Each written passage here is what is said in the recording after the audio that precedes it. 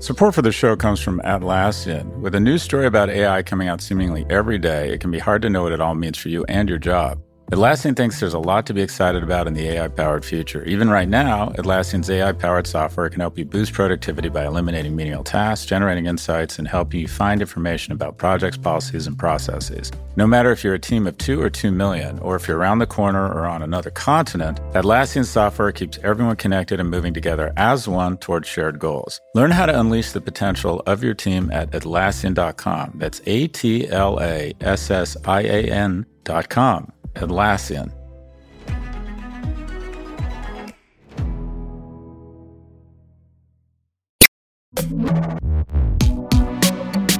Hi, everyone. This is Pivot from New York Magazine and the Vox Media Podcast Network. I'm Kara Swisher. And I had my person invaded by a man named Dr. Joseph. He's very good looking. Yes, I saw that. I had a colonoscopy. I didn't feel the need to put it on the Twitter, but you did. Tell us about it. Tell us about your adventure into your colon, Scott.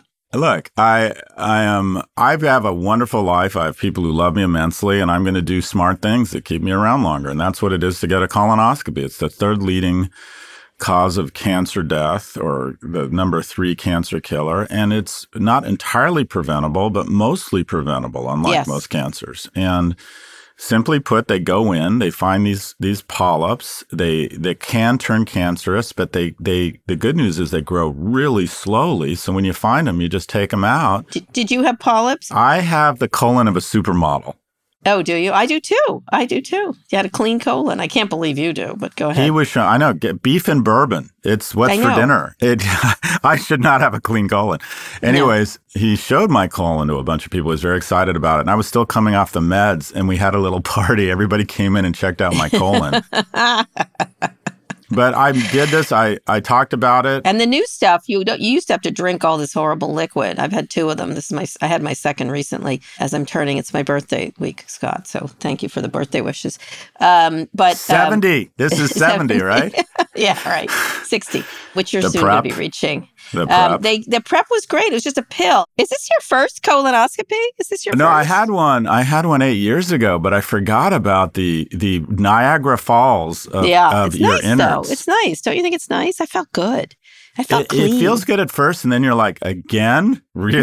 No, but I feel clean afterwards. It's like I hit my target weight. That's good. I've hit my target weight. Yeah. You know who got me to get one? I'll tell you, is Katie Couric.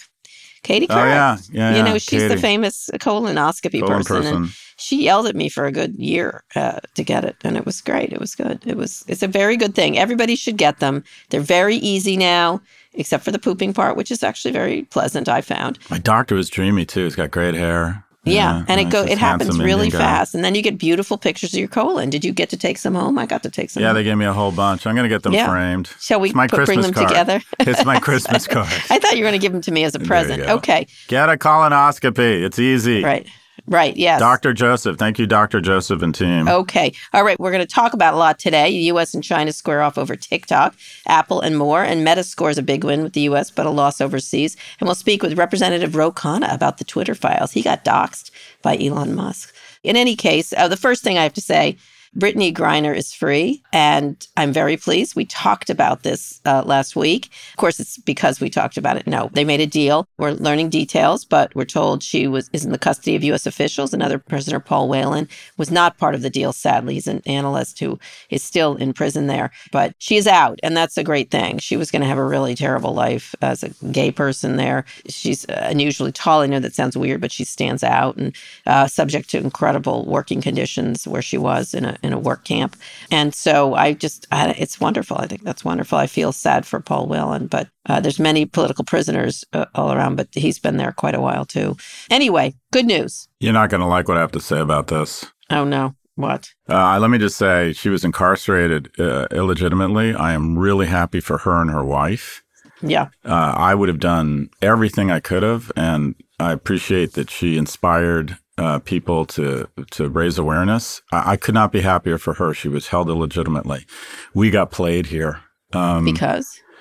Well, When they found, let's assume that she did have marijuana vaping cartridges, and I want to be clear, I've likely traveled or accidentally with marijuana vaping cartridges before. I don't vape anymore, but I've had marijuana on my person before, probably at an airport. So yeah, I'm sure you have. She has been, she was incarcerated illegally. They got played. As soon as they found out who she was, they said, okay, she's from a community of color. She's from the LGBTQ community. They will be outraged. This is our opportunity to get the Merchant of Death back. And Victor Bout provided arms to the Taliban, to Afghanistan. Basically, anyone that was willing to kill Americans, he gave them the artillery and the ammunition for. This is a very bad person who has killed a lot of U.S. servicemen. And Paul Whelan served his country. Paul Whelan was a Marine. It is pretty clear, and this is on Wikipedia, that Paul Whelan was working for our security apparatus and was captured. And what I really don't like about this was all the images floating around Twitter right now showing pictures of President Biden and Vice President Harris with Brittany Griner's wife. And I would like to see pictures of when they called Ms. Whelan and his kids and said, sorry, we didn't get as much Twitter activity over his illegal incarceration, so he's not coming home. The reason— Well, not yet. Hold on. No, you don't know what's going on. Okay. All right. I'm going to let you not go on much longer on this one. Well, he's not coming back. He's not on a plane to Dubai right now. Yeah. A lot of thoughts and prayers right now for a former Marine who's been in captivity for much longer. Indeed. I don't want this to go on any much longer. I think you're making it in a zero-sum game that is not that. That's the way these things tend to work. And that you have to— here you are picking between people who are— the Russians are cynically doing this. And so this is precisely what they want us to do, which is argue over which one's better. And I think you celebrate your small victories and you don't like— If Paul Whelan had come home first, would you be celebrating that small victory? I would absolutely. 100%. We got played. This was a bad trade. We got played. We'll see what the details are before we know what exactly has happened. But I am very happy she's home. I too am happy she's home. This leads to more people from disenfranchised communities that have been treated like shit in the U.S. for 200 or 300 years. They will inspire Twitter outrage, get incarcerated again at Moscow airport. Well, no, I don't. I think you're being very simplistic about a very complex situation. But nonetheless, we'll disagree. I'm happy she's home. I'm happy she's home as well. In the opposite direction, Sunny Balwani has been sentenced to nearly 13 years in prison. This comes after Elizabeth Holmes was sentenced to more than 11 years last month. During the sentencing hearing, Balwani's attorneys tried to direct attention away from their client, saying decisions were made by Elizabeth Holmes. You know, he got slightly more than she did. He was in charge of the lab. He didn't have any medical background, by the way, and certainly was sort of rode these employees who were in that lab to lie and sort of attack George Shultz's grandson, Tyler Shultz, et cetera. So he was more actively carrying out things, but he's sort of blaming her. He's going to appeal, presumably, but it seems like it's relatively equal sentences. I think this makes sense, right? They couldn't send the woman to prison and have the guy that kind of did the same thing get any less. So, I mean, we've said a few times it's the CEO, but it looks like they were kind of literally sort of partners in crime here and partners in big quotes. I thought it was just inappropriate. They were having a relationship. I don't know. The whole thing just stinks. And I think it would have been outrageous had the person with the ovaries gets a prison sentence, but not the dude. She was the CEO, but I mean, him trying to say they were in it together. Decision made by Elizabeth Holmes, and she was, of course, doing the same. He had a hold on her. They were partners, and they're both going to jail relatively same times. They'll probably get out a little earlier, both of them, and so it seems like fair, and it seems like this particular trial showing that you can't commit fraud on investors. Of course, it wasn't about patients. They didn't have that case. It was about these investors being defrauded. It was a pretty straightforward case, and there they go, off to jail. We'll see if they get allowed to appeal or anything else, but it looks like a pretty solid case against both of them. And then there are more mysterious departures at Salesforce. Salesforce is a sponsor of ours, but nonetheless, we're going to talk about him. It seems a little messy there. Last week, co-CEO Brett Taylor announced his departure from the company. And now Tableau CEO Mark Nelson and Slack CEO Stuart Butterfield said they're out too. I know they are close to Brett Taylor myself. I think the moves are connected. It spooked investors. Mark Benioff, who has founded the company and has been a sort of a big force there. This is his second co-CEO who has left. He had a guy named, I think it's Kevin Block, many years ago. He was going to be co-CEO. It didn't happen. There's a lot of discussion about that they're not keeping up with the rest of the industry in terms of results. Shares of the company are down about 11% in the last 5 days and 51% for the year, hitting its lowest point since March 2020. It seems a little chaotic. This trying to find an heir or someone who's going to take over after Mark Benioff, who is a very charismatic CEO. Apparently, according to the Wall Street Journal, Brett spent too much time with other CEOs and not with the engineering and product staff. And so more and more is going to come out what's going on. But he's got to really find a plan. Scott? This was really shocking to me. When Brett Taylor stepped down, it really shocked me because he was he was definitely in line, the heir apparent, to be the CEO of a really important company, to go run a startup. That was truly shocking to me. And it's a pretty negative forward-looking indicator on the company and, to be blunt, on Mark, because when you're about to hand over the keys, and Brett's still a fairly young man to a really important company, and he decides to leave. He either doesn't like the company or either maybe personally he just decided they had gotten along. They had a good relationship, but it sort of got tense, and including the Twitter stuff. He was a chairman of Twitter, and of course that took up a lot of his time. So I think we'll see a lot more here, what's going on. But yeah, you're right. It's not a good symbol, except when the other two from companies they bought in 2020, the end of 2020, led by Brett, Salesforce acquired Slack for more than $27 billion. Investors worried they'd overpaid for it. And so there's obviously a link between Stuart and Brett, presumably. So it's, he's got a lot on his hands here. He doesn't have strong executives. It's never a good sign. This just reminds me of a little bit of Disney when some of those people left. Well, let's take a moment to bring this back to me. Sure. Okay. Sure.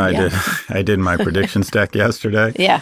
And I always like to go through what are black swan events that could happen in 2023? And one of the black swan events I came up with is what if the cloud just doesn't have the growth we all think it has? What if cloud-based technology across Azure, Google Cloud, AWS, and all these, Snowflake, every kind of cloud-based company, what if all of a sudden we find out that the corporate budgets for cloud are not infinite and begin to flatline and even decline?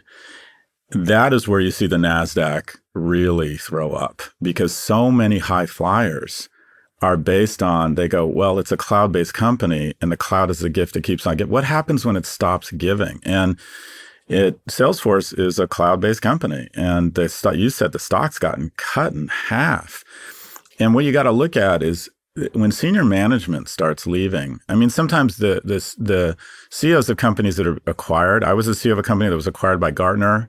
I lasted 14 months. I left a lot of money on the table. I just couldn't stand being there. No fault to Gartner. It's just a cultural clash. Yeah. Mm-hmm. But so I understand that. But Brett Taylor leaving to go do a startup, I thought, well, maybe he just wants to hang out with his family. He's made a lot of money. He's going to do a startup.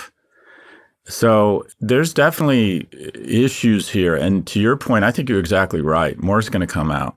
Yeah. Yeah. You're talking about tensions. This is not unusual, by the way. Co-CEOs, I hate them. It sets it up for you either make someone the CEO or you don't, but you leave the room if you're, especially when you're such a charismatic and big voice as Mark Benioff, right? There's no way you can, and he's also a big man. I know it sounds silly, but he's a force. Mark's got a lot on his hands. He really does, especially as we continue to head into headwinds here. And he's got a lot of competition. Speaking of sponsors who regret their ad buys, ads from high-profile brands, including Uber, Amazon, and Snap, have been appearing in white nationalist Twitter profiles. At least one of these profiles was previously banned in 2013. One of them is particularly terrible. The Daily Stormer guy, Elon Musk, has brought back thousands of banned accounts. A former Twitter employee told the Washington Post the profiles would need to be flagged to prevent ads from appearing on them. Actually, I've spoken to people at these companies.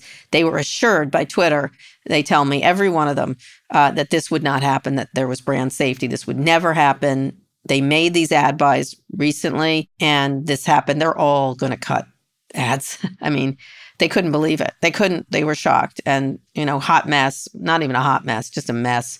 This was they assured us this wouldn't happen. Now it's happened. Not good. None of them were happy, people at these companies. Well, I got it wrong. I said that when you lay off 70 or 80% of your staff, the site's going to go down. There's just no way. And what's actually happened here is that it ends up that the dozens or hundreds of people escorted out of the building on the content moderation team, that they were actually doing things. And the new content moderation team is a guy named Elon Musk. And one, he has absolutely no idea what he's doing and is not capable. And you're going to see this happen everywhere. And within 6 weeks of the acquisition, 50 of the 100 largest advertisers have taken their ad budgets to zero, which means the other 50 have likely decreased, which means the biggest advertisers are off 70 to 80%. If that's a proxy for, I mean, you've never seen, distinct of this being a terrible acquisition, distinct of all the noise, the news here is that a company that was doing $5 billion in revenue is probably now doing one. I mean, yep. First time ever I've noticed ads on Twitter, which is interesting. Yeah, I'd never noticed them either. But okay, here's what I have. This weird ear product that you go into your ear. It looks like a thing you collect spaghetti with, and it pulls dirty stuff out of your ear, and it showed the dirty stuff. Actually. I know, but it was like, what? And then there was a noisy dog, a real squirrel sounds of a noisy, super rough.com. Yeah, it's becoming Fox. There was Have you noticed the ads on Fox versus CNN? Wooden pet carvings, a game that you play called Super Winner, and then this very weird Pilates challenge. I'm like, I keep taking pictures of them because I'm like, what is this? Really bad. These people were furious. Anyway, let's get to our first big story. The U.S.-China divide is growing, and it could swallow the tech industry. First, Apple is ramping up efforts to move its supply chain out of China. We've talked about that, to Vietnam, India, after a rocky fall that saw worker protests at Apple's Chinese production facility. The uprisings, China's strict COVID measures, which have been lightened now suddenly this last day or two, have created supply chain delays for products like the iPhone Pro. Now, Apple is telling suppliers to prepare for assembly outside. There's obviously, it's going to be more difficult to operate in those things. And also there is, just so you know, Chinese activists are currently, I think they still are staging a hunger strike outside of Apple's headquarters. They're urging the company to remove restrictions of airdrop in China. So, people are trying to escape to get back to their hometowns. It's not great for them. And, it's a very tough situation there. Now, again, China just announced in the last few days of lifting of quarantines and restrictions, et cetera, and taking power away from local officials who have been very crackdowny, and they're going to pull that off. There's still quite a few rules happening there, but it's much less so. It's sort of maybe us a year ago, essentially. What do you think? Yeah, this is every board or every company I'm involved in that woke up, whether it was during COVID, and you realize that when the COVID, when there were outbreaks and total shutdowns in China, and all of a sudden 500 of your 550 stores no longer had tops because they were all being produced. We became way too concentrated in terms of supply chain, and first it was COVID. Now there's more of an existential risk, and that is we didn't see this coming. But China used to be, the government was very kind of not pro-democracy, but pro-capitalism. Yeah, he's shifted. And I think it's just fascinating. I think they look at the U.S. and go, okay, the dollar ascending to a superior position than the government. And that your tech innovators can shitpost the government, your kids become addicted to social media, the companies becoming more powerful in terms of their command of data. He just said, you know what? Not here, girlfriend. We're done. We're not going that way. And we didn't expect them to do that. And the reason why the Hang Seng and Chinese stocks were so traded at such incredible multiples is that the second most powerful government in the world was the wind at their back. And now it's the wind in their face. The government has said, we are not opting for the dollar. We're going to turn off social media for kids, except for one app. They can only game. We're going to quarantine. Yeah. And it's caught American and Western companies totally flat-footed. And Tim Cook, as always, who's playing chess, not checkers here, has been working on this for a while. It's going to cost them tens of billions of dollars. It's going to hit their margins. And it's the smart thing to do. They will leave enough in China, such that if she or anyone in China starts putting demands on Apple, he can say, well, we hope you don't decide to do that, but if you do, we're just fine. We'll ramp up in India, we'll ramp up in Vietnam. So they won't totally exit. And the U.S., let's remember, the U.S. Eventually, these do take a while, as many people point out to me, with the CHIPS Act. Biden was in Arizona, where TSMC is building a chip manufacturing fabs for clients, including Apple and NVIDIA. Tim Cook was there, too. So he's placing bets all over the place. It'll be, I still think they have lingered in China far too long and allowed themselves to be exposed, including selling into the market. Same thing, there were stories about Tesla not selling enough Teslas in China. They're the two most exposed companies in China. Tesla denied these reports, but if people aren't outside, they're not buying Teslas and stuff like that. It's a really interesting thing to pull away from this incredible manufacturing juggernaut of China. And I think that's going to be hard to replace because these other countries just don't have the infrastructure or the government that can control it in quite the same way. So it's going to be more expensive. It's going to be more difficult. They've got to now negotiate with all these new players. It's going to raise the level of complexity rather significantly. But this brings us back to just what a shit show is Elon Musk right now. Okay, so China and Tesla, I think it's like a quarter of their sales and some 40% of their cash flow. It's their growth market. They have manufacturing. Just like with Apple, it's not unusual to have done that. But go ahead. Yeah. Okay. Tim Cook isn't in charge of content moderation for Snap right now and kicking off and on Yi. It is so insane and ridiculous. The big story here isn't all this bullshit noise of Twitter and moderation. It's the fact that Tesla is about to pay a huge price and has become infected with Musk's ridiculous behavior at Twitter. The fact that he's unlike Tim Cook, isn't focused on very important issues for the golden goose in China. Here's the problem, though, for him there. Let me say, how he can't sell more cars there if they're under strict quarantine. Now that it's lifted, that might change. One of the things that someone was rightly pointing out to me is that this has tamped down consumption across the globe, and so prices will rise if China gets out of their apartments. We're going to see a rise in energy prices, a rise in all kinds of things because they have demand there. And so this would make sense that if he's trying to sell cars in China, you could see Apple selling more iPhones if people are home, but cars not so much. And so, it's a smart bet to have been there. I think the problem is the quarantine and the shutdowns have affected him very strongly. And again, the company's utterly denying this. A CEO at the end of the day is supposed to, their job is to make better decisions allocating finite capital. They have finite investment capital, they have finite human capital, and they have their own finite capital. And so the notion, we're so used to letting these idols of ours do anything. The fact that this individual, given the incredible importance of Tesla globally, the incredible issues that Tesla faces, including the ones you've outlined, is now the new head of content moderation at Twitter, and that's where he's spending all his time. Where the hell is the board at Tesla? Well, there are executives at Tesla. There was a really great profile, I think, in the information about the guy who's actually running. He's sort of a mini Elon over there at Tesla, and he's got Gwen Shotwell at SpaceX, who's been doing a good job. So he may say, I'm over there and I've got great executives, which may be the case. So that would be his excuse. And they should make that person CEO. Yes, co-CEO. You know how that's going to work. Yeah, but the good news is in China, they are loosening the restrictions on lockdowns. Those protests appear to have paid off. We'll see what happens. Same thing in Iran. That's another place where you're going to see a lot of action, I think. Meanwhile, in America, the deal between the Biden administration and TikTok is delayed again over security concerns. U.S. officials are said to be worried about the algorithm manipulation and data sharing. They've got to tread very carefully here and do it right. State governments aren't waiting for the feds to take action. Last week, Republican governors, of course, because it's a great topic for them in Maryland and North Dakota, have both banned TikTok on some government devices.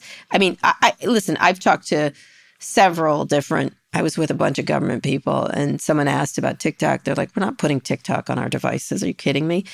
These are Biden people. Wisconsin's congressional representatives have called on their state's governors to do the same. They got to reach this deal, especially when the Republicans control the House. They'll do, I'm sure, some sort of hearing. They're going to love to do hearings. This would be one of them on the top. So they've got to come to a conclusion of that deal or somehow make a deal with TikTok. Yeah, one of my predictions yesterday, I think TikTok is going to breach $1 trillion. I think it's going to be the fourth most valuable company by the end of 2023. And there's so much money on the line here that I think they will come to some sort of accommodation or deal. There's so much value here. Well, Beijing doesn't want to be pushed around, and they're worried about protecting the intellectual property of the thing. And most people who know this company said they're not going to, this is their golden goose, and they're not going to let Americans regulate their company. Well, but here's the thing, and I'm not sure I think we might do a bad deal. Among Gen Z and millennials, 2/3 of Gen Z would rather have TikTok than all of cable and streaming television. If they were presented with a choice, you can either have TikTok or you can have basically anything that comes through, everything from Netflix to Apple. Take it all of it. 2/3 of them chose TikTok, and 53% of millennials chose TikTok. So TikTok right now, across this emerging cohort who advertisers are obsessed with, who are going to be coming into their prime income earning years, would rather have TikTok than basically the rest of media. I mean, TikTok is the most ascendant, not media, it's the most ascendant company in history in terms of its velocity. And whether it be a good idea or a bad idea, I think when you have this many young people this addicted to a product, when you have this much money on the line, they're going to figure it out. No, all right. Okay, we'll see. I mean, I think the Biden administration has to tread very carefully here for a lot of reasons. I'd like them to ban it. I just don't think they will. They won't. Marco Rubio wanted to do that. Trump had talked about it, but actually wanted to have a sweet deal for Oracle. But we'll see. I mean, there's got to be some solution here because it's got this technology that's very valuable. It's a very valuable, I always say when I talk about TikTok, I'm like, setting aside the Chinese government. And it's really, and everyone laughs because you really can't. Anyway, it's a really Ignoring for a moment. Ignoring for a moment. Right. The Daily Stormer guy on Twitter, it's quite an enjoyable, no, it's not. It's got weird ads for cleaning out your ears. I'm surprised I haven't seen a colon ad on Twitter. Anyway, all right, Scott, let's go on a quick break. When we come back, Facebook says no news is good news, and we'll speak with Congressman Khanna about his emails.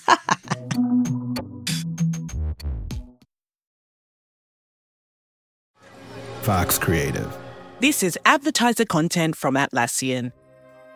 One of our customers who produces pizza at a very large scale all across the world. Believe it or not, they use AI to review the quality of the pizzas that are created.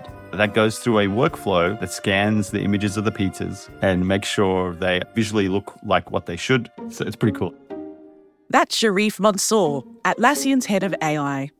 Sharif thinks there's a lot for companies to be excited about on the AI-generated horizon, spanning everything from making pizza to producing podcasts like the one you're listening to now. There'll be far more jobs created on the other side of this revolution. Instead of a world of less, Sharif envisions an AI-powered world of more. In everyone's day job, they're moving from doing the thing to often being an architect of the thing. It unleashes the potential of every human. And I think we can go from a world where few people have access to a high level of intelligence to a lot more people having access to this information. AI is really giving everyone on the planet more resources to do great things. And I'm very optimistic about that opportunity that lies ahead. Transform teamwork with the power of AI-human collaboration. Start using Atlassian Intelligence for your Atlassian products like Jira and Confluence now. Learn more at Atlassian.com. That's ATLASSIAN.com. Support for this podcast comes from Constant Contact. If you're a business owner, you already know that it's really, really hard to cut through the noise of everyday life. If you want to connect with your customers, you need to break through the noise.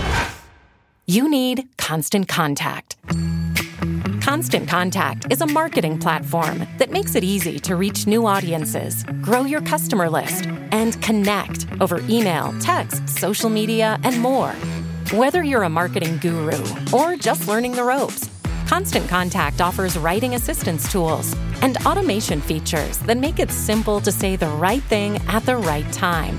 So get going and start growing your business today with a free trial at ConstantContact.com. Just go to ConstantContact.com right now. Constant Contact, helping the small stand tall. ConstantContact.com.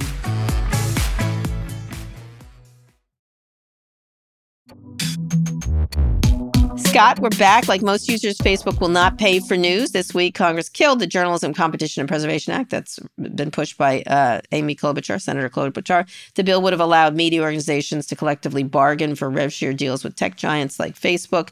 Meta was so opposed to the bill, it announced that it would stop hosting news on its American platforms rather than pay publishers. Consumer advocacy groups weighed in against the bill as well, saying it could harm content moderation and small publishers. This thing is probably not going to happen. This is something that happened in Australia, passed a law like this, but they did have Rupert Murdoch, was really pretty much the one pushing for it. Facebook did stop briefly hosting news there and reached a deal with the government. It pays Australian news publishers, but it wasn't going to do this here in this country. I think you have a better sense for this than I do.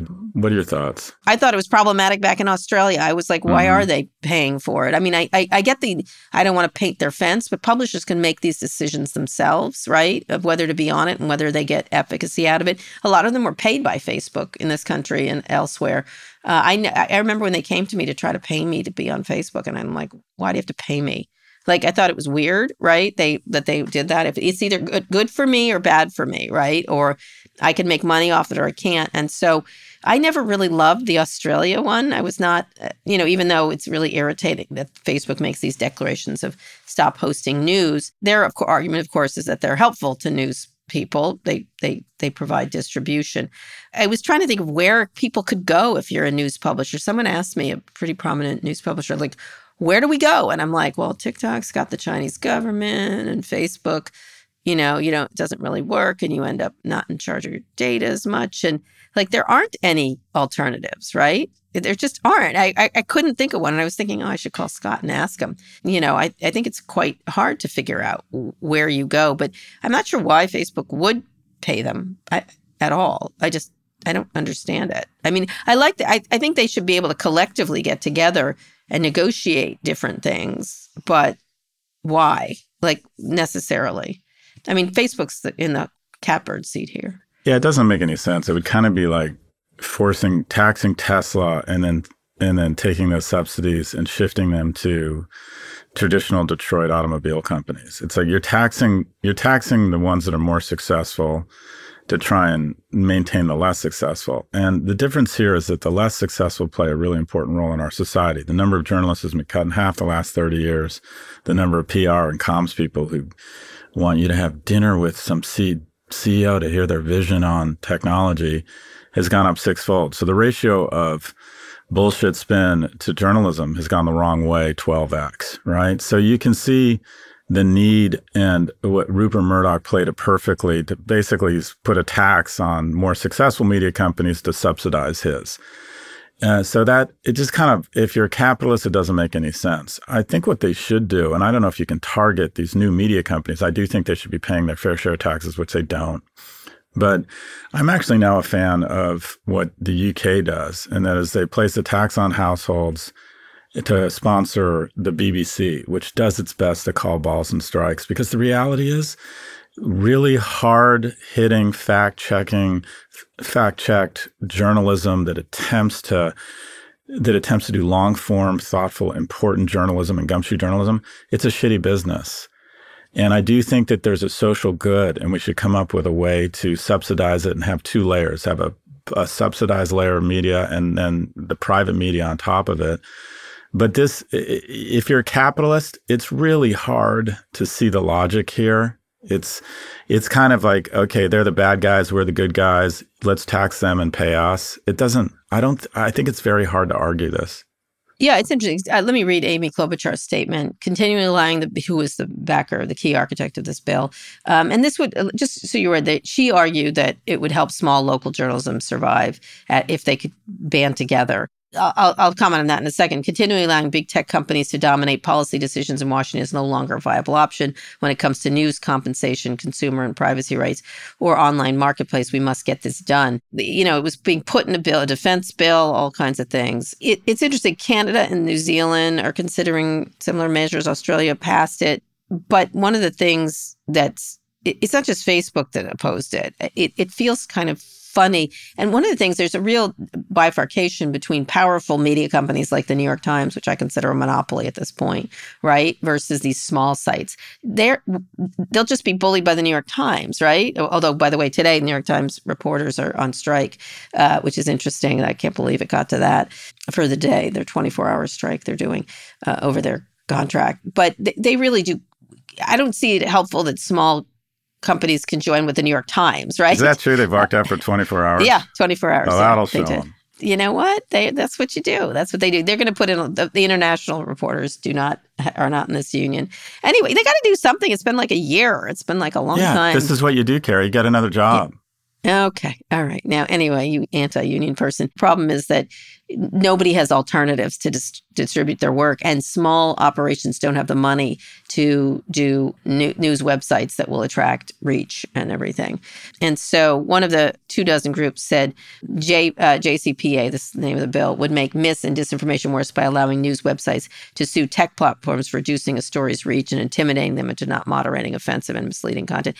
I've never been very comfortable with this bill. I have not. And Amy, Senator Klobuchar talked about it on stage, and I felt it was a lot of overreach. I can't believe I'm agreeing with Facebook, but I do. I did at the time, and I still do. It feels funny. Well, it's the wrong legislation. There should be legislation saying that you're responsible when we can reverse engineer teen depression to the actions or lack thereof of a media company. You're responsible.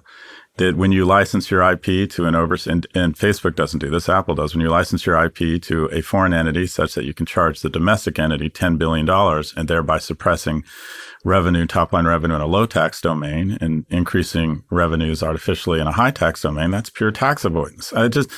We need legislation that is equitable, not like, oh, we like them, we don't like them, we're angry at them, so we're going to come up with weird legislation that is sort of counter to our values. Let's focus on privacy legislation. That would be, and of course, Senator Klobuchar's antitrust legislation, things like that.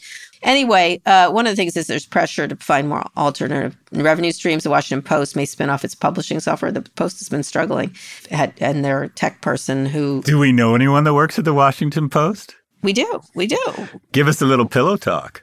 I think that they're struggling. What is this thing? I don't even know what it is. I've never heard of it. It's this publishing software they have. They've done a lot of interesting publishing software. And they, under this guy who literally just left, a lot of tech people have just left there recently because they wanted to spin it off and, be able to compensate people. It's hard to have these software and technology things within a company, but they've been doing a lot of different, some of which has worked. There was one called Zeus that didn't really work very well.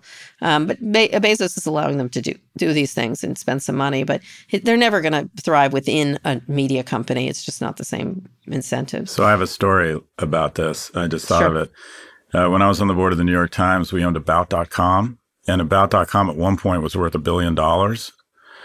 And About.com was really hot at one point. And it was a content farm where you come to pages. Yeah, it was a shitty product, but go ahead. It was a content farm where someone would write great content or marginal content on Southern cooking. Mostly marginal. Get traffic. They'd run ads against it. They'd pay Google to get traffic, and they'd do an arbitrage. And we thought it was a hot company, and we loved it, or management loved it because they got to accessorize their analog outfit with digital earrings and say we were an internet company. And I said in a board meeting with the About people, I said, do you think we should spin About.com? And I thought management at the time was going to reach it. They were so visibly shaken that I actually asked that in a board meeting. Because I'm like, why do we own About.com? Just so Janet Robinson can get on an earnings call and say that 15% of our revenue comes from digital? And they absolutely should have spun it. It had no business being inside the New York Times. The editorial could not have been more different. Yeah. And immediately I was accosted outside by the management of About.com that said, thank you. They all wanted their payday, right? They all wanted to be an internet company with their own options. And Janet and Arthur were just so incensed that I would bring this up. Anyways, we ended up selling it like 2 years later for $200, or like for a fraction of that. When Google said, you know what, we're doing a Panda at midnight tonight. And Panda, remember Panda? Rawr, rawr. Yeah. Basically, they said, we have figured out About.com, the arbitrage that you're doing, and we figured out a way that we're going to capture those revenues. And overnight, our revenues were down like 60%, and we ended up selling for scrap to Barry Diller. Yeah, there was a whole bunch. Demand, remember Demand? Yeah, Richard that's right. Rosenblatt. I talked to Richard Rosenblatt at the time. That was another one. Demand was a lot like About, and they got killed by the Panda. The Panda! I remember that was 2011, everybody, the Panda. Oh my God, I spent so much time talking about that. It was ridiculous. Last thing, Facebook is not going to get off easy. In Europe, regulators, the European Data Protection Board has reportedly ruled that Facebook can't run advertising based on users' personal data. This is where this hurts. This is where it hurts. The board instructed the Irish regulator to issue a hefty fine along with this decision. The ruling won't be publicly revealed for at least a month, in which Meta could appeal. This is their whole business model, obviously. And so the EU is striking where it hurts, right? Everyone was looking for reasons 5 years ago to have a photo op with Cheryl and say that they were part of the Pepsi generation and pass legislation that helped our innovators. It is entirely flipped. Everyone's looking for reasons to go after, especially Meta right now. Yeah, I would say. The U.S. should be focusing on privacy, antitrust, et cetera, although Facebook wouldn't be subject to the antitrust bill that Senator Klobuchar passed. All right. Let's bring in our friend of Pivot.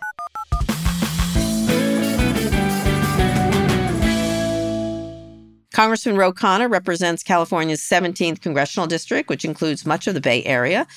This week, the congressman's 2020 emails, his personal email address, showed up in the Twitter files, urging the social network not to censor the Hunter Biden laptop story. Welcome, Congressman. Thank you. Thanks for having me back. So we brought you here because apparently you've been doxxed by Elon Musk. I want to talk about what you wrote to Twitter at the time when this Hunter Biden laptop story happened. But talk to me, has there been an impact? Have you had to change your email? What's happened is your email appeared on Twitter in some documents that were released around the Hunter Biden story. And you wrote an excellent email to Vijay about what they were doing at the time. But have you had to change your email? I haven't had to change my email. I did get a lot of emails when that happened, a few hundred, but I've taken some security measures to make sure that the account doesn't get hacked. I think Matt Taibbi probably wanted to show that it was actually my account, and that's why they put my email out there. Yeah. Did you like that? Were you irritated? Being a member of Congress is a pretty privileged position. I didn't care as much for me, but I thought it wasn't appropriate for some of the more junior staff people at Twitter. I mean, I think there should have been more care on that. Yeah, absolutely. But let's get into what you said. You said Twitter was violating First Amendment principles and banning, not the First Amendment because it's a government thing, and banning New York Post story about Hunter Biden's laptop. As we said, Twitter is a private company. Talk about why you wrote that email and explain it a little bit for people. Well, I think the easy thing for people to default to is to just say, well, we're a private company. The First Amendment doesn't apply. Well, obviously, but Twitter is the modern public square. And the question is, what value judgments are they making to allow for all types of speech? Now, I think they made the correct decision not to have the explicit Hunter Biden photos out there. That doesn't serve any value. And I said, fine. But to take down the New York Post story, I mean, look, the New York Post is no friend of mine. If you Google Ro Khanna New York Post, you'll just see negative articles. But I would never think of saying, let's block the New York Post or not have the New York Post. And so I think that they just went too far in taking down some of the accounts that were sharing a New York Post article. And that was not a good look for Silicon Valley. And it's not the type of public square we want. And why did you write it? I wasn't surprised necessarily, but what caused you to write it at the time? Because they had been I just interviewed Joel Roth, and he said one of the reasons is because they had PTSD from the Hillary Clinton emails, where they felt they did get played by foreign governments. And so they were on high alert. And so was everybody. And this could have been that kind of situation. It could have been, although this one was a newspaper putting this out. I mean, which could be sued for defamation, and Twitter doesn't even have liability there. But I reached out privately. I didn't even do it publicly. I reached out privately because I thought that this is not something that Silicon Valley should be doing. I was hearing a genuine chatter about it in the halls in Congress, and I obviously care about the Valley being thoughtful and being stewards of democracy. And I thought, let me at least make them aware that this is not a good policy. I think they were surprised. They thought I was probably reaching out to get them to remove it. And I had the opposite perspective. And to their credit, they eventually did reverse the decision. Very quickly they reversed it. Representative, it's great to see you. Good to see you. The argument you made that Twitter's the de facto public square has made a lot. I think we would argue that it's the private square. But anyway, your argument is a valid one. What do you think so far of the content moderation approach of Twitter since the acquisition? Well, I think there's some things they've done well, which is to get rid of the bots or to make an effort there. I think Musk's statement that he doesn't want any amplification of hate is promising, but the question is who's going to implement it. But there are other places where, it's the jury's still out. Like there are all of these really extremist groups trafficking in hate that are, based on my knowledge, still out there. And Musk has said he doesn't want them to be going viral or amplifying it. So the implementation of that has to still And he's also be done. he's let on people who were previously banned. If you had to write that email again, what would you write to him about letting, the Daily Stormer guy back on, et cetera, et cetera? Well, I would say that for people who are trafficking clearly in blatant hate, and that is the primary thing that they're doing, or in things that are inciting hate, that is not part of the public square. That doesn't need to be part of it. Even if there's some of that, it may be technically protected in the First Amendment. I would say Twitter can have some judgments that don't have that as part of their conversation. I view that as very different as a newspaper article that's criticizing a presidential candidate. Right. Did you put any credit in the fact that they were worried about getting played by foreign governments when they did that? And I think that they still are under that threat, is that a lot of stuff can be cooked and put up there, even if it's done by a valid newspaper in the United States. Yeah, I guess I'm not sure that should be their responsibility. I mean, I don't think they need to be fact-checking the New York Times or the Washington Post and the New York Post. I mean, and all the media publications about whether the media is being played. I think that's a sufficient amount of vetting. Now, not to say that those are good stories. There are stories about me that have been written by the New York Post that I think are false, but they're not defamation. They're within the bounds of public debate. Yeah, it's interesting. New York Post said Jeff Bezos might be the father of my son, but he's not, which I thought was amusing, but it wasn't amusing. It was irritating. But you're right. I didn't do anything about it, and nor could I.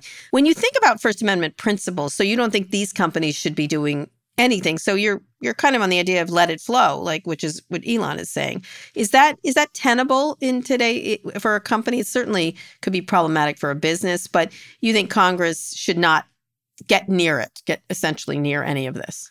Well, no, I think that there need to be standards on safety. So certainly the incitement of violence that even Brandenburg doesn't allow, that shouldn't be on the site, and inciting illegal conduct. I think there need to be disclosure laws. So if we need to be knowing what they're doing in terms of who they're allowing on the platform. And I would say that when Elon has said that you shouldn't be amplifying hate and the hate doesn't have a space on the platform, that seems to me a thoughtful guideline, but then it has to be implemented. And it seems to me the question is, how is it being implemented, and why are some of these people who are just trafficking in white supremacy and all still being on the site? Because that to me is not speech. I mean, you can have, even in a town hall, you can have reasonable restrictions, right? So I just think of it as a sort of a town hall I'm doing. If someone got up to me in my town hall and said, Congressman Khanna, there was this article in the New York Post that says that President Biden is implicated in X, Y, and Z, I wouldn't ask the police to escort them out. I would answer the question. If someone got up there and started spouting, anti-Semite rhetoric or racial rhetoric, I would ask them to leave. And I guess my view is that's the same sort of criteria for Twitter. Representative, you serve on the House Committee on Armed Services, and I immediately had to look up on Wikipedia what their jurisdiction is. But they, among other things, they oversee detainee affairs and policy. And I was just curious if you had any thoughts on our prisoner swap this morning. Well, I give the president and Secretary Blinken a lot of credit for having secured the release. And obviously, you have to have diplomacy. We had to give up a prisoner. My understanding is it was someone in Russian arms trafficking, but I think that they made the right decision to secure the release. And it also shows, frankly, I was criticized for saying that we need to maintain diplomacy and diplomatic channels with Russia, but I think it shows why we do. Scott, you want to follow up there? Scott does not have this opinion. Well, no, my fear, Representative, is that this was very strategic, that they incarcerated Ms. Griner knowing that they wanted this merchant of death back and that we've been played, and that there's no moral clarity around these types of things. But over time, what we unfortunately, I think we've done is just guaranteed that more people from communities, disenfranchised communities, are going to be incarcerated. I think this is a bad deal for the U.S. long term, but I'd love to hear your thoughts. I know this is very gray.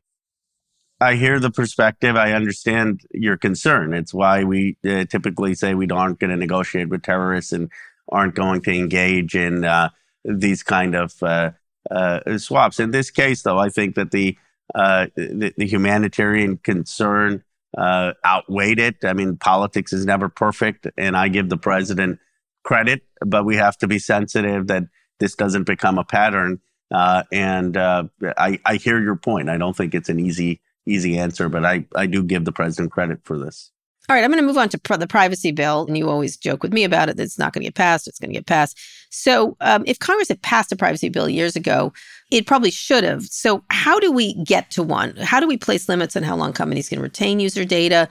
How do we mandate end-to-end encryption? What are the actual chances of a strong privacy bill ever emerging from Congress? We have a bill. It's passed, as you know, the House committee, Yes. Finally. We should just pass it. Look, I know this is not popular among some of my California colleagues. There's a sense that California's regulation is stronger. And I agree with that. Let's try to get as much of California in, but ultimately something strong is better than nothing. And if we don't do it in the lame duck, we're going to get very unlikely we're going to get it in a Republican House with a Democratic Senate. So I think we can't let the perfect be the enemy of the good. And there are strong provisions in the privacy bill. So will it pass in the lame duck? I hope so. I mean, you have people like me coming out. Not that my voice is determinative, but if a few more California members start coming out for it, then it can. But I think it would be a real missed opportunity if something that passed the committee 55-2 doesn't pass. Doesn't the House. pass. So you've also called for a new federal agency for tech regulation. Is that a way to go with this? Is there anything wrong with our current system that combines the FTC, FCC, DOJ, state regulators, congressional laws? You think the idea of a federal tech agency for tech is very controversial. Well, here's why I think it matters, Kara, because you know as well as I do that these tech companies often run circles around the regulators. Yes, we're aware. We'll have a law requiring consent, and they'll figure out how to have the check button bright enough in the right place on the screen, and they do the dark patterns. So I think it requires people of real technical competence to regulate tech. It requires Congress to have regulation, but I think we need an army of better equipped tech regulators. And that's no knock on the people there. They just don't have enough staff. They don't have enough technical expertise. And that's why I've called for this. Now, what agencies it's under, I'm open to. An agency, a new federal agency, or part of? No, I think it could be part of the FTC. I think it could be part of the FTC, or it could be some agency that that's for FTC, FCC, and DOJ to report to. But what would you call it? Department of Information's not a good one. FTC's technology department. We created this with the CHIPS Act at the NSF for a positive reason. We created the NSF Tech Directorate, and that was to help science funding be commercialized into technology. This would be for helping regulators figure out how to regulate technology. And chances of this? This one is harder because this requires spending. And I don't think a Republican Congress is going to want to expand government oversight. Ironically, some of their concerns would be better met if they're really concerned with big tech, if they had a strong FTC. Something I'm just shocked it's not getting more coverage. I'm curious what your thoughts are regarding President Biden's proposal to move South Carolina up to be the first state that holds the primary for the presidential race. Yeah. Here's the thing with South Carolina. Someone was telling me, Jamie Harrison was actually telling me this, which I didn't know. 40% of Black slaves came through the port of Charleston. So there's a huge symbolic place that South Carolina has in our nation's history. And I have no problem, I think, with it being first, as long as you also have Nevada, New Hampshire, and I think the three of those together, where you have a population that is Latino, Asian, a white working class population in New Hampshire, and a significant black population in South Carolina would be great. I think not having the three would be problematic. And I don't think it really matters who's first or who's 3 days after. Yeah. All right. Let me ask you that. Again, you're a member of the House Progressive Caucus. Where are progressives right now? It would seem to be the election was very much like, we like the middle. The voters were like, we don't like the election deniers. We like the competent people in the middle kind of thing. How do you look at the progressive agenda going forward? Well, the president basically implemented a lot of the progressive agenda, so they liked the agenda enough. I mean, the American Rescue Plan had a lot of progressive ideas in terms of the child tax credit. The CHIPS Act I wrote as a progressive with Senator Schumer. The climate bill was progressive. The president forgave student loans. That was progressive. President made a decision on marijuana. So I think that you're right that and the abortion issue, I think, that's beyond a progressive issue, but it's an issue that obviously progressives were strong on. I guess what I think the voters were saying is, yes, we want to protect a woman's right to choose. Yes, we want to protect democracy, but we're still concerned about the economy. And then the question is going to be for the next 2 years, what are we going to do on the economy? And I still think progressives have good ideas on that. Should a progressive candidate primary Biden in 2024? No. Biden's done well. He's achieved things. You've got Trump, DeSantis lurking out there. I think that I've said this a number of times that I think that the time for the Democratic Party to have the fight about the future is 2028. I think we want to have this president succeed as much as possible. I have a last question. Scott might have one more. Is Jack Dorsey called on Elon? I want to get back to what happened with your stuff. Your emails were released. He called on Elon to release everything without filter, presumably meaning more emails. Do you support that, given the privacy stance? Like these are letters people wrote to a company. They're owned by a corporation. Should that be sort of the way corporations operate with radical transparency? Is that even possible? I think in this case, if there are emails from people of significance and you can have that be transparent, it's probably for the good. I don't think I know that I try to assume anything I write on email anyway eventually will get out. Doesn't mean that I haven't written bad emails, but I think that that's different than taking information from someone on privacy, right? Like when we write a letter to someone, which is what an email is, you can't really say, well, they took my letter and they shared it with someone else. I mean, you're sending a letter.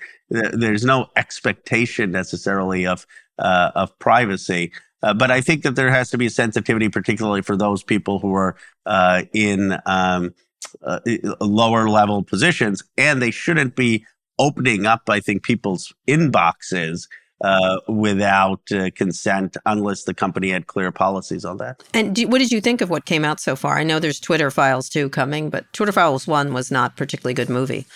It showed a group of people struggling in a good way. No, I mean, I've seen your commentary on it, and I tend to share that view that there wasn't it wasn't that there was some smoking gun that they were being pressured in a nefarious way to hand Biden the election. I mean, I think that so I didn't see that being a smoking gun. I did see this genuine debate about what the First Amendment principles should be about and speech should be about. And I think to the extent that it has opened up that debate in this country, the Twitter Files, I think that's a good thing. But I didn't think it was a gotcha moment as much as this is a new forum. We've got to really think what the rules of these forums are going to be that respect different people. I will say this, I was surprised at how many conservatives who have criticized me in the past liked my stance on this. And your favorite. and I think it made me think that it's not about Hunter Biden, and it's not about the laptop, and it's not about Biden.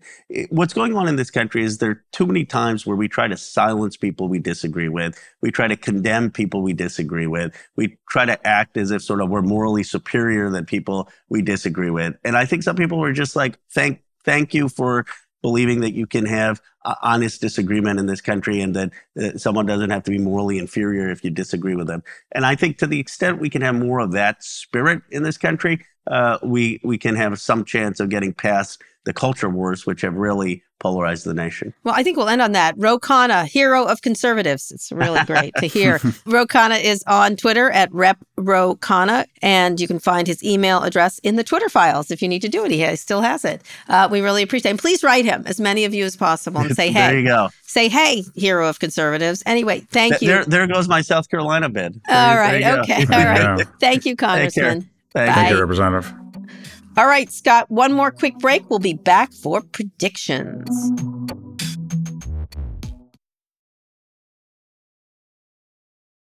This episode is brought to you by Shopify. Forget the frustration of picking commerce platforms when you switch your business to Shopify, the global commerce platform that supercharges your selling wherever you sell. With Shopify, you'll harness the same intuitive features, trusted apps, and powerful analytics used by the world's leading brands. Sign up today for your $1 per month trial period at shopify.com/tech, all lowercase. That's shopify.com/tech. Support for this show comes from the Harvard Business Review. You know, there's this idea in business that some people are born to be leaders. You either have it or you don't. But leadership, like any skill, can and should be learned over time. Whether you've climbed to the top of the corporate ladder or are just starting out, you'll find valuable insights at Harvard Business Review. Harvard Business Review is a leading destination for smart management thinking. And on their website, hbr.org, subscriptions are just $10 a month, which gives you unlimited access to the same level of expertise. Things like case studies, newsletters, podcasts, articles written by some of the world's top minds. I use HBR in my research when I do articles or when I'm thinking about what to talk about on Pivot. I find them really interesting. I find them complete. I find them different. And you can find all kinds of industries covered. While much of Harvard Business Review's content is available for free after signing up at their site, subscriptions to unlimited content start at only $10 a month. What a bargain. Go to hbr.org/subscriptions and enter the promo code PIVOT right now to get 10% off your subscription. Again, save 10% off your HBR subscription. Go to hbr.org/subscriptions and enter the promo code PIVOT.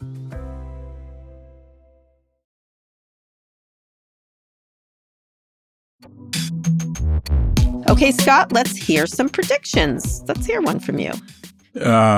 So I did my predictions webinar yesterday. 13,000 people, Kara. Very nice. How many did you get for your colonoscopy? Slightly fewer.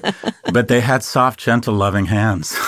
Anyways, 2023 is going to be just as whatever, the metaverse or crypto, 2023 is going to be the year of AI. I think my long shot acquisition here, I think Disney could acquire Roblox. Just Iger's been the best. He said he's not going to be doing too much, but okay. He's got to do something. He's got to do something big and bold, Kara. The current model, he's got to do something big. And he's got the license to do something big because he has so much credibility. So this is my thinking. Just as their acquisitions have been to take characters from subscale companies like Lucasfilm or Pixar and bring them into the parks and monetize them all sorts of ways through content in the parks, I think that they could go the other way here and take Disney to Roblox and create the Disneyverse. Yeah. He talked about that. He talked about the worries about Facebook's version or other people's version because he was worried about things that would happen to their characters. But go ahead. Well, 50% of American youth are on Roblox. So what if they figured out a way to take all those incredible characters that they have at Disney right now and put them on Roblox? So, and because Roblox stock, like every other stock's off 50 or 60%, it's got a market cap, I think, of $18 billion. And I think Disney's 160 or 180. For the first time in a long time, Roblox is quote unquote acquirable. Anyways, my long ball here is Disney acquires Roblox. Yeah. And you think Tesla, this is the year, right? Yeah, this anyways, as you said, my Waterloo. And my final prediction was the U.S. reasserts its dominance and hegemony. If you look at everything geopolitically, food independence, energy independence, our economy appears to be growing again and we're reducing inflation. Our vaccines are working. The smartest people in the world want to come here. We're kicking the shit out of Putin in a proxy war without putting any boots on the ground. I just think the U.S. right now, if you look at it honestly, as much as we dislike each other, as much as we want the Situation Room and to shitpost America or feel bad about ourselves, America has pulled away from the rest of the world on almost every important dimension. Yeah, well, we'll see. The only issue is, look, people are getting weary of funding Ukraine all the time. I think there's statistics showing that. I do think China coming online is going to raise inflation. That should decrease inflation. Well, maybe. If they get the gunk out of the supply chain, that should lower costs, I think. But also they have energy demands. Energy prices could go up, stuff like that. And they're a demand economy now, and they're a food demander, by the way. So food prices could go up. They're an importer of food now. So we'll see. I agree with you. I think things are going well for the Biden administration at this moment. What did I get wrong there? What do you very much agree with or very much not agree with? I think Disney is a tough row for Mr. Iger. I don't think he's going to be able to do a whole lot. I think he's going to be doing a lot of cutting is what he's going to have to do, and consolidating more than anything.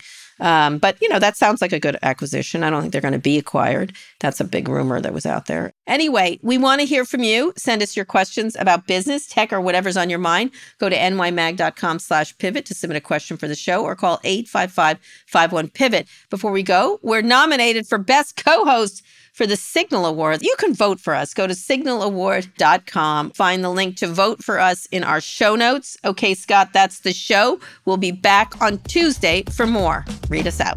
Today's show was produced by Lara Naiman, Evan Engel, and Taylor Griffin. Ernie Indradat engineered this episode. Thanks also to Drew Burrows and Emil Silverio. Make sure you subscribe to the show wherever you listen to podcasts. Thank you for listening to Pivot from New York Magazine and Vox Media. We'll be back next week for another breakdown of all things tech and business. I have the colon of a supermodel.